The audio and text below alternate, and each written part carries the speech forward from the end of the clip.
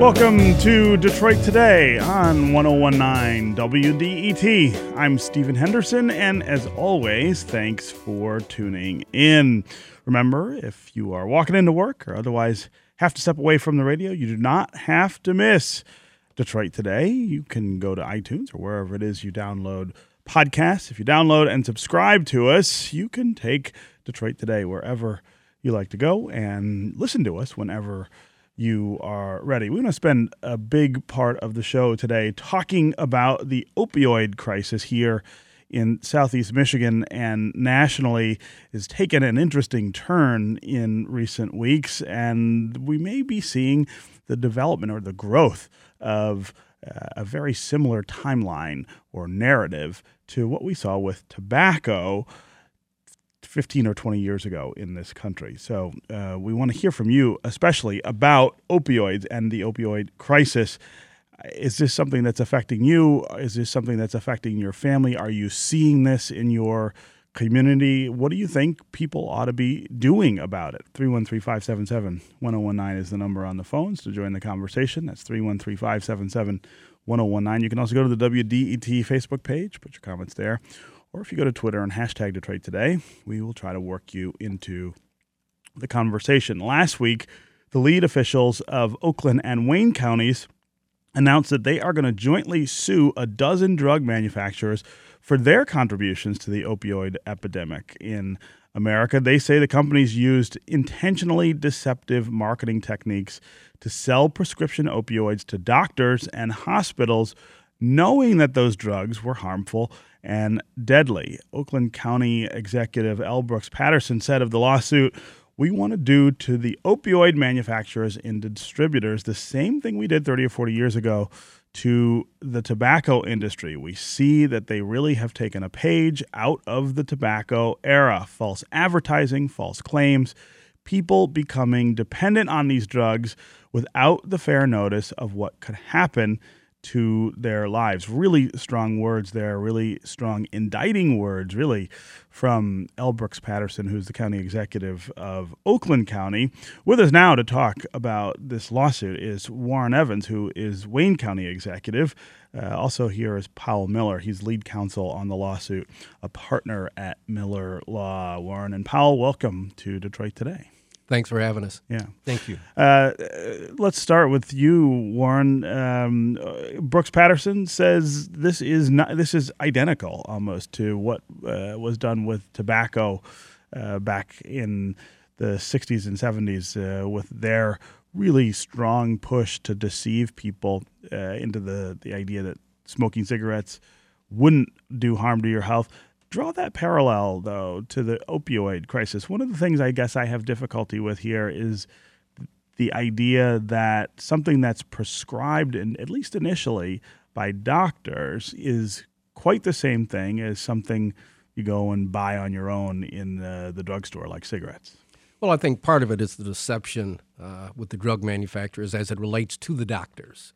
The fact that there have been more and more opioid prescriptions for things that historically would not have been opioids would not have been prescribed. You know, it's kind of something that's been there for post-operative pain, stuff that's been there for terminal cancer sorts of things, not for many of the other variety of things that the drug manufacturers have suggested to doctors would be good. And, you know, I think certainly Paul Miller will talk about it more than I do, but with certain knowledge that those opioids were addictive and where it hits the county is, you know, the cost to us in terms of the human pain and suffering from people dying. We've had a real spike in the last couple of years up to, the last year that we have a record for. It's over 800 deaths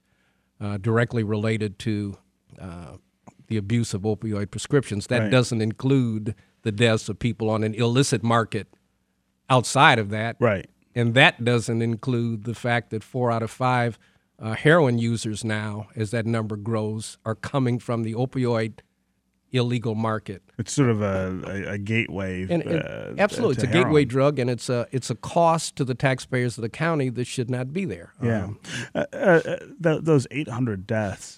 Put that in context in terms of time. Is that a number that has grown precipitously over the last few years? Well, the year before that, it was at 500. Wow! So in 1 year, it Almost went up double. 300, and we don't have last year's yet. Yeah. But yeah, the number's climbing.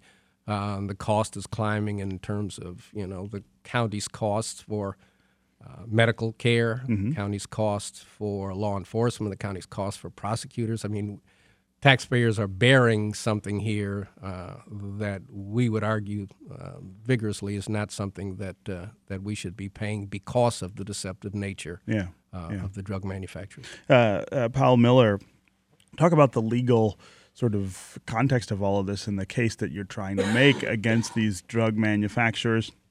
Again, how is it similar or different from tobacco, and sort of how do you make that argument in court? Well, we filed a 188-page complaint with more than 100 exhibits, and the problem here is very similar to the tobacco problem. We identify three basic wrongs in the complaint. First, that manufacturers of opioids led a false information campaign to promote opioids for common chronic pain by downplaying the grave risk of addiction. Second, manufacturers paid supposedly neutral organizations to distribute false information about opioids, basically giving information to doctors suggesting that the risk of addiction is much less. It's lower than it is. Exactly. Yeah. And third, we sued distributors for failing to report suspicious orders. And if those suspicious orders were regularly reported, that would end a lot of the fuel for the opioid crisis. And when you say suspicious orders, what are you talking about there? Very unusual amounts of prescribing, sometimes called pill mills, where you see... You're talking about doctors then who are ordering more of this than they would reasonably be expected to prescribe to people, and is the accusation that they're then helping move that product into this illegal market? Exactly right. Yeah. Yeah, and why is that? So, why is that a civil matter and not a criminal one? Well, it's both. Yeah, we think it's got a criminal element, but we're pursuing the civil side. And what I believe is that we need a multi-pronged attack against this crisis, not just litigation, great leadership by people like Executive Evans, who we have here today. Mm-hmm. We need help in the legislature. We need help in regulatory bodies. This is going to take a full court press to stop this crisis. Yeah. Warren, I'm wondering where Mark Hackle, who's the county executive in Macomb, is in this suit. Wayne and Oakland obviously are very large counties. They have a real issue with this problem. Macomb, according to the numbers, has a bigger issue than Oakland, at least when it comes to the number of people who have these prescriptions. Why is Macomb not joining us here? Well, we all kind of started independently down this road, doing our own due diligence and seeking counsel from law firm. It's kind of an independent sort of thing. I don't think that he's not there. I just think he's maybe not here today. Yeah. I don't know how long their due diligence process is taking and what internal mechanisms they're dealing with. But I have not talked to Mark personally, but I'm sure he has the same concerns that we do about the crisis. About this issue, sure. This is Detroit Today on 101.9 WDET. I'm Stephen Henderson. My guests are Warren Evans, the Wayne County executive, and Powell Miller, who is lead counsel on a lawsuit filed by Wayne and Oakland counties against drug manufacturers, who they accuse of contributing to the opioid epidemic here in southeast Michigan. Brooks Patterson said last week that they have taken a page out of the tobacco era: false advertising, false claims, people becoming dependent on these drugs without understanding what could happen to their lives. If you want to join the conversation, give us a call. 313-577-1019 is the number on the phones. That's 313-577-1019. Tell us what your experience has been with this really incredible epidemic that has unfolded, not just in our community, but around the country. Tell us what that looks like in your community. Tell us what it looks like maybe in your family. Do you know someone? Are you related to someone who has struggled with opioids after being prescribed them by a doctor, or perhaps getting involved with them through the illegal market? You can also go to the WDET Facebook page. Put your comments there, or you can go to Twitter and hashtag Detroit Today, and we will try to work you into the conversation. Kevin on Facebook says the pharmaceutical industry only cares about money, and they are the biggest drug dealers on the planet. They want to keep the world addicted. They are also terrified of medical marijuana. Gee, I wonder why. So Kevin, thinking that this is just all about dollars. Tell us what you think. Again, 313-577-1019. Let's go to Paul in Belleville. Paul, welcome to Detroit Today. Hey, Stephen. Hey. I just wanted to remind the listeners that history repeats itself when we don't study it, right? And the Pure Food and Drug Act of 1906, which was passed and is the law that actually created the FDA, it was passed because the same drug companies that we have today were selling morphine and heroin and cocaine and all kinds of over-the-counter products for cough, sleeping aids, and even for children's products like teething powder and colic. And the reason that they use these substances in these over-the-counter products is precisely because they're addictive. So this is just a repeat, except the big difference is at this time it's under government regulation. But I think that what the listeners need to consider is that perhaps the FDA has failed in its mandate under that law. Yeah, Paul, I think that's a really great point. I'm glad you called and made it. Do you feel like we're not getting the help that we need from the FDA,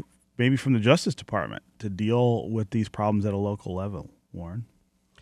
Well, I think he's right, and I think that for a number of reasons, FDA gets overloaded, maybe taking on too much or not being prioritized enough for it to do all of the things that our expectations are for them to do. And so I don't think there's any confusion on my part in that they are not really stepping up to the plate doing the kinds of things that they should do. It was interesting just last night looking at 60 Minutes, I think was an eye-opener for some people just in terms of what looks like a very significant effort on the criminal side to make it much more difficult for the government to bring criminal charges against drug manufacturers. And there were several people on there who were lifetime lawyers with DEA and otherwise who were terribly upset at the legislative change. Yeah. Let's go to Tisha in Livonia. Tisha, welcome to Detroit Today. Hi, how are you? Good. How are you? I'm all right. Go ahead. When I heard about this, I had a big question. I have a sister who's a heroin addict, started off from prescription drugs when she was in high school. And when I heard about this, I guess directly, are we attacking the manufacturers because that's where the money is? I'm an engineer as well, and if I designed something that could kill someone, I would be held, or at least partially held responsible for that. And I guess my question is, why aren't we attacking the doctors, right, who are supposed to keep us safe? Yeah, Tisha, I think that's a great question. Powell Miller, can you talk more about the focus here on drug companies as opposed to, as you pointed out, there are doctors who over-order these drugs, knowing perhaps full well that they will end up in the hands of people who shouldn't have them or who might get addicted to them. Talk about how you make that decision. We see the main problem as manufacturers misleading the doctors through a massive multi-year false information campaign. Just for example, many drug manufacturers funded the American Pain Foundation. It appears to be a neutral organization. Not many people know it's funded by drug manufacturers. And the American Pain Foundation issued a newsletter stating the tragic consequence of leaving many people with severe pain undertreated because they or their doctors fear that opioids will cause addiction. And that went out to numerous people throughout the country. And it's just an example of how this industry persuaded doctors that they should prescribe for common pain like arthritis instead of just for cancer. Yeah, yeah. And so do you hold the doctors, I guess, harmless in this or blameless in this? Do you really think that they were duped into making these prescriptions? Yes. Yeah. I think this is primarily a drug. This is about the drug company. Right. I mean, you have some bad doctors out there. There's no question about that. But the core but most doctors are good. Overwhelming majority are good. The fundamental problem is that doctors have been misled. Essentially, they were lied to, according to what you're saying. Yes. Yeah, yeah. Tisha, thank you very much for the call, and of course, we hope that you find help for your sister in the long term. That's a really serious problem that you're describing that she has there. Let's go to Jamal in Detroit. Jamal, welcome to Detroit Today. Good morning, gentlemen. Yeah, go ahead. I'm a young African-American male. I have experienced the problem of young men, my peers, selling these painkillers on the black market, running from Michigan to Kentucky, lower parts of Ohio, Tennessee. Mm-hmm. And I would just like to ask Mr. Evans a question. Has there been any concrete method towards speaking about the illegal sales of these painkillers? And thank you. From a law enforcement perspective, I assume is what you're asking, Jamal. Yeah, great question. Thank Jamal, you for that's a great question, and narcotics units and enforcement are certainly aware of that problem, and there are periodic, probably not as much as I'd like to see happen with a bunch of things, arrests of doctors who have had pill mills that are, you see people lined up, as I'm sure you are aware of, lined up in the morning waiting for their pain pills and wind up getting a prescription of pain pills that would be enough to kill a neighborhood. Mm-hmm. And then they take what they're going to use and sell the rest on the open market.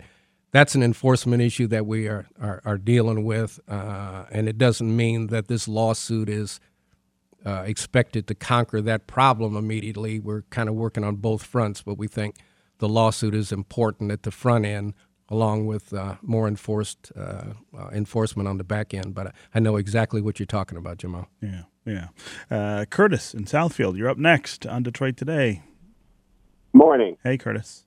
Hi. My name is Curtis Long. I'm actually a physician. I practice child, adolescent, and adult and forensic psychiatry in all 4 counties. Uh-huh.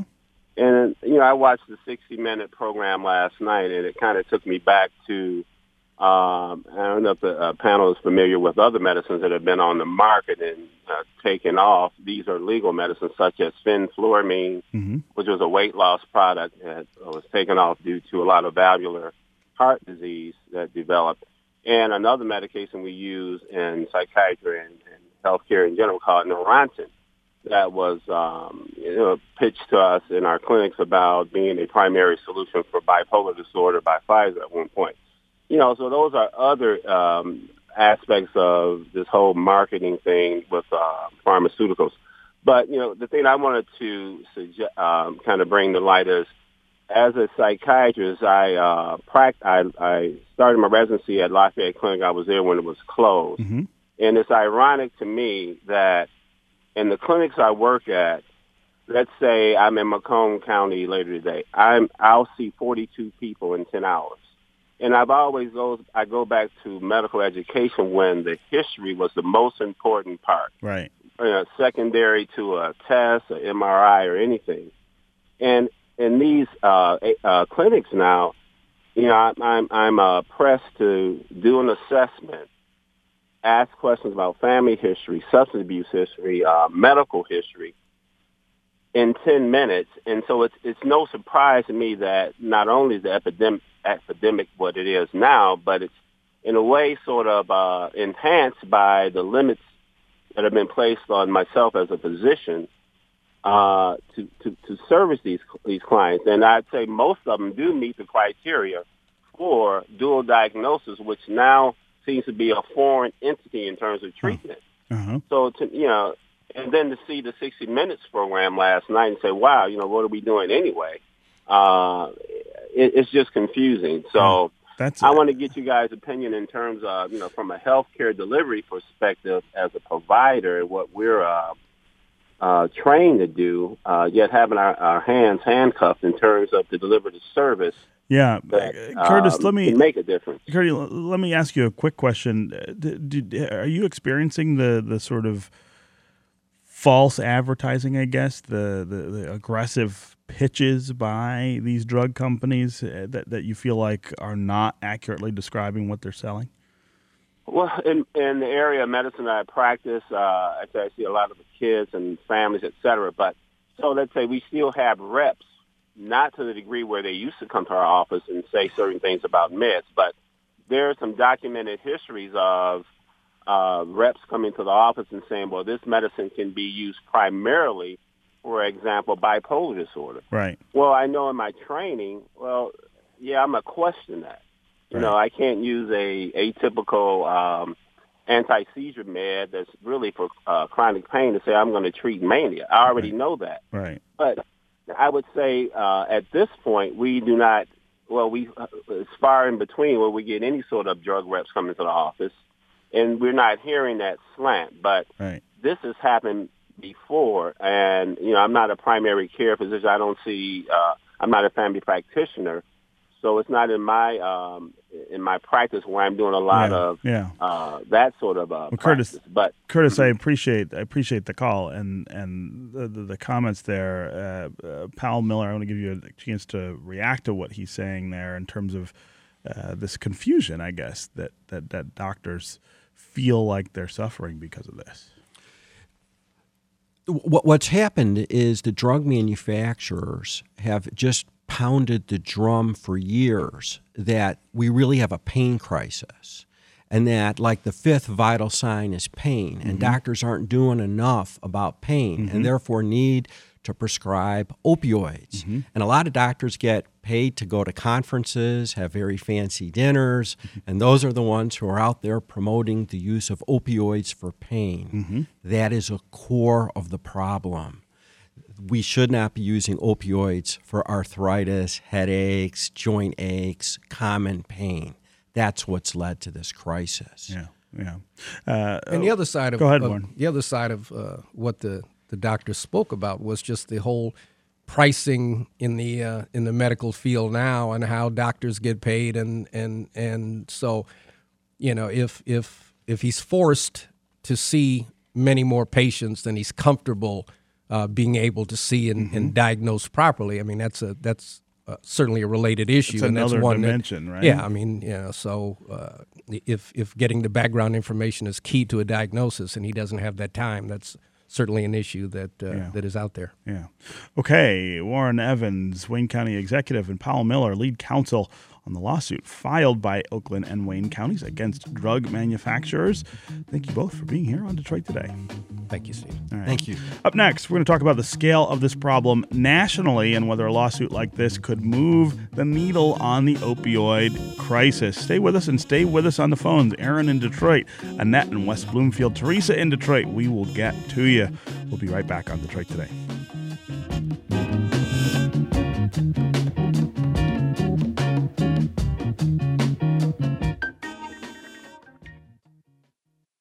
News, music, culture, and community. every day. Every day. On 101.9 WDET. Detroit's public radio station.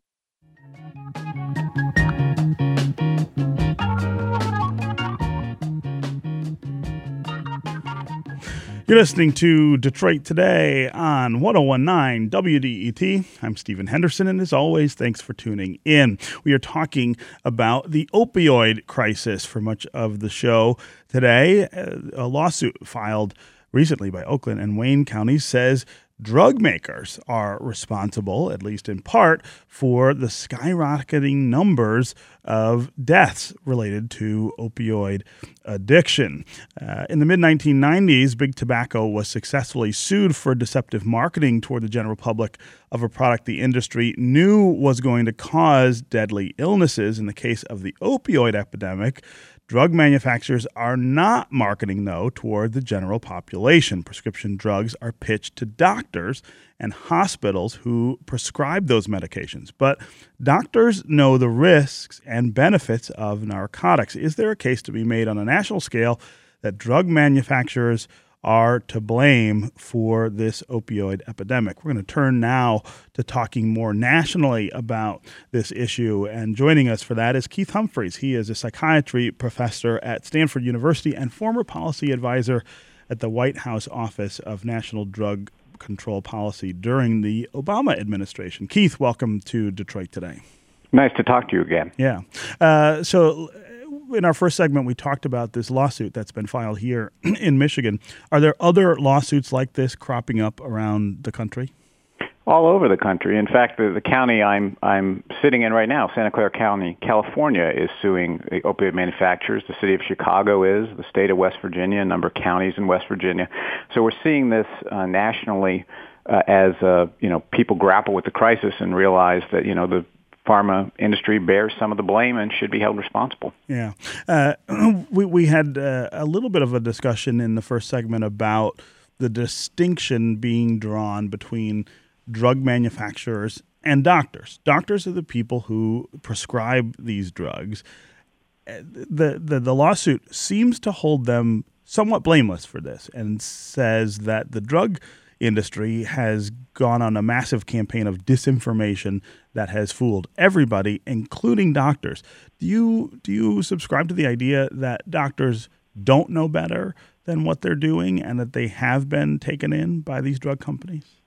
I think there's plenty of blame to go around for this problem, and I would not exempt the healthcare system, doctors, and other medical professionals from criticism. Certainly the industry did a lot of things. They influenced education. They, incredibly persuasive with all these detailers they send out who are invariably charming, smooth, friendly people to a person.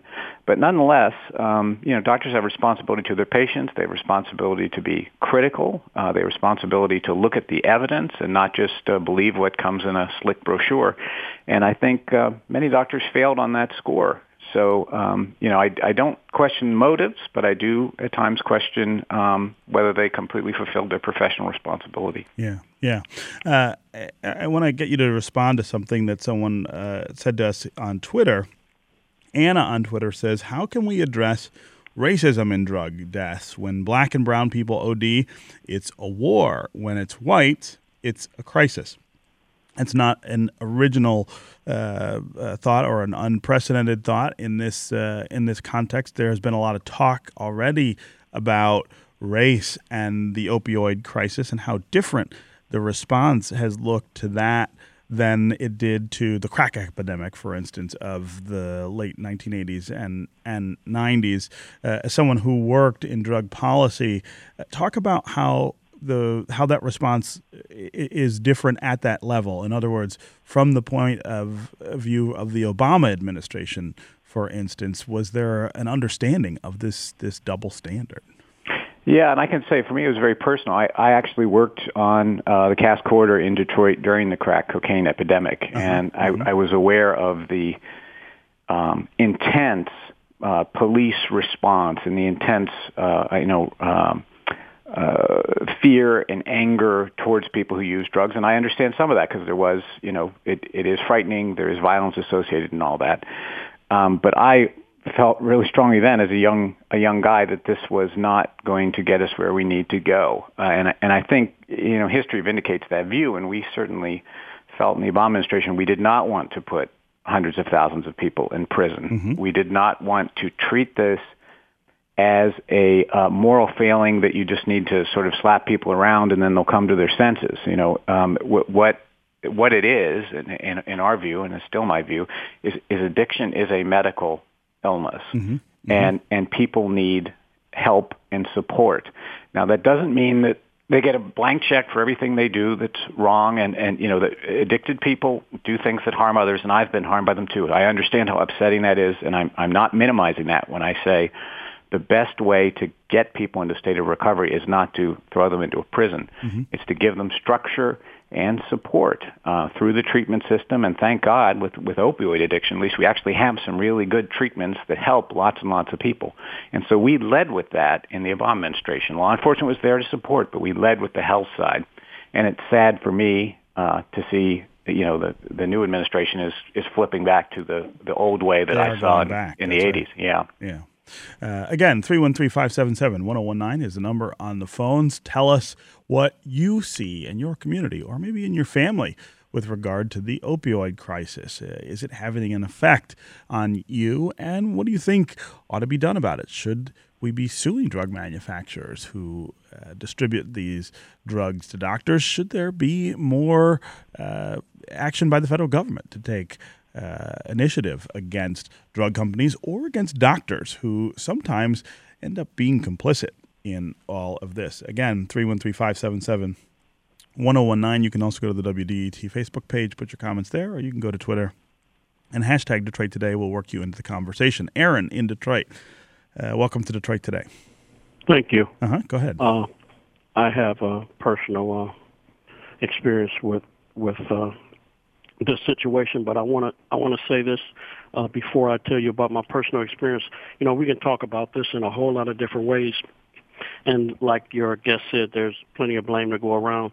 First of all, there's the failure of the government or its agencies to adequately regulate these drug companies due to the fact that the government runs on lobbying and money and abuse, the abuse and greed of the drug companies, which is promoted through the capitalist system where you try to get all you can for whoever your stockholders are or whatever. The criminal conduct of the doctors and some of the patients, of course. But I heard Elbridge Patterson state something like we should treat them like the tobacco companies. The tobacco companies are making twice as much money as they was before they got regulated. So I don't remember any tobacco company people going to jail. Jail and consequences deter crime. But let me say this, because I'm a senior citizen and I am dependent to a degree, like many people are, and I have a close friend that has MS. I have a spinal injury, and without my medication, I could not function. And what I'm concerned about is elderly people like myself and my friend getting caught up in this system now that the politicians want to pretend like they want to do something about this problem now, and the innocent people getting caught up in it. And now I'm in a pain clinic that regulates every pill, urine test, everything, and so I'm monitored and scrutinized already, and still, because of the pressure of the situation, we're being treated even worse, like we're the problem. And I fear that the people who are legitimately in need will suffer because of this pretense of now wanting to do something about a problem that they were contributing to and probably caused through their greed and corruption. Yeah, Aaron, that's a really interesting side of this to inject into the conversation. I'm really glad you called to do that. Keith Humphreys, I want to give you a chance to respond. Is there a danger that the reaction to the opioid epidemic will make it harder for people who legitimately need these drugs, even on a long-term basis, as Aaron points out he does? How do you strike that balance? No, it's absolutely a legitimate view. I mean, opioids can be highly destructive. They are also one of the most useful tools in the medical toolbox. They are terrific for relieving acute pain. You wouldn't want to have most surgeries without opioids available, for example. For some people, they're important in the long term, not just people with pain, but people who are addicted to heroin. Being on an opioid like methadone and buprenorphine for potentially the rest of their life is life-saving. Mm-hmm. So I have a colleague, who says something that is, I think, very wise. He said, we shouldn't be anti-opioid and we shouldn't be pro-opioid. We should be pro-patient. Yeah, wow. That's a really interesting way to put that too. That if you put the patients first, you maybe avoid some of the confusion and difficulty that we're having with that. Let's go to Annette in West Bloomfield. Annette, welcome to Detroit Today. Good morning. Thank you for taking my call. Sure. I was curious. Hello? Yep, go ahead. Okay, good. I was curious if, after all these years having all the computer process, is there a way to have assess if all the pills a person has taken can be computerized and see, how many doctors and how many pharmacists and how many hospitals that he or she are connected to so they can limit it? I know it didn't work 20 years ago, so does this make any sense to you? What I'm trying to ask is, does some version of the computer process actually take a person's name, patient, and address and say, okay, she or he are receiving too much of something? Right. And that's actually a really great question. I don't know the answer to that. Keith Humphreys, do you know if they're able to keep track? If I, for instance, go to one doctor and get a prescription for opioids, and that doctor decides I'm done with what I need, can I just go to someone else? And they may not know what that history is unless I volunteer it. Yeah, and fortunately there are such systems, and they're being used more and more. They're called prescription drug monitoring programs, and they're really important. Like I'll give you, I'm from West Virginia, which has the highest opioid death rate, and 1 in 5 of people who die of an opioid in West Virginia has a prescription from 5 or more doctors. So wow. It really is a problem. People can shop, go doctor to doctor. The doctors don't know about each other. They all, it's not that hard to fake pain. Somebody writes a script in good faith. They don't realize 5 or 6 other people are, and that person's on the path to an overdose. Yeah. So what virtually every state now has is a prescription drug monitoring program that keeps track of all this, what docs are prescribing and who they're being prescribed to. And the trick now is to get doctors to use them. Some states are mandating that doctors use them before they prescribe any kind of controlled substance and say, hey, wait a minute, check first and make sure this person isn't already getting this substance from a bunch of other people.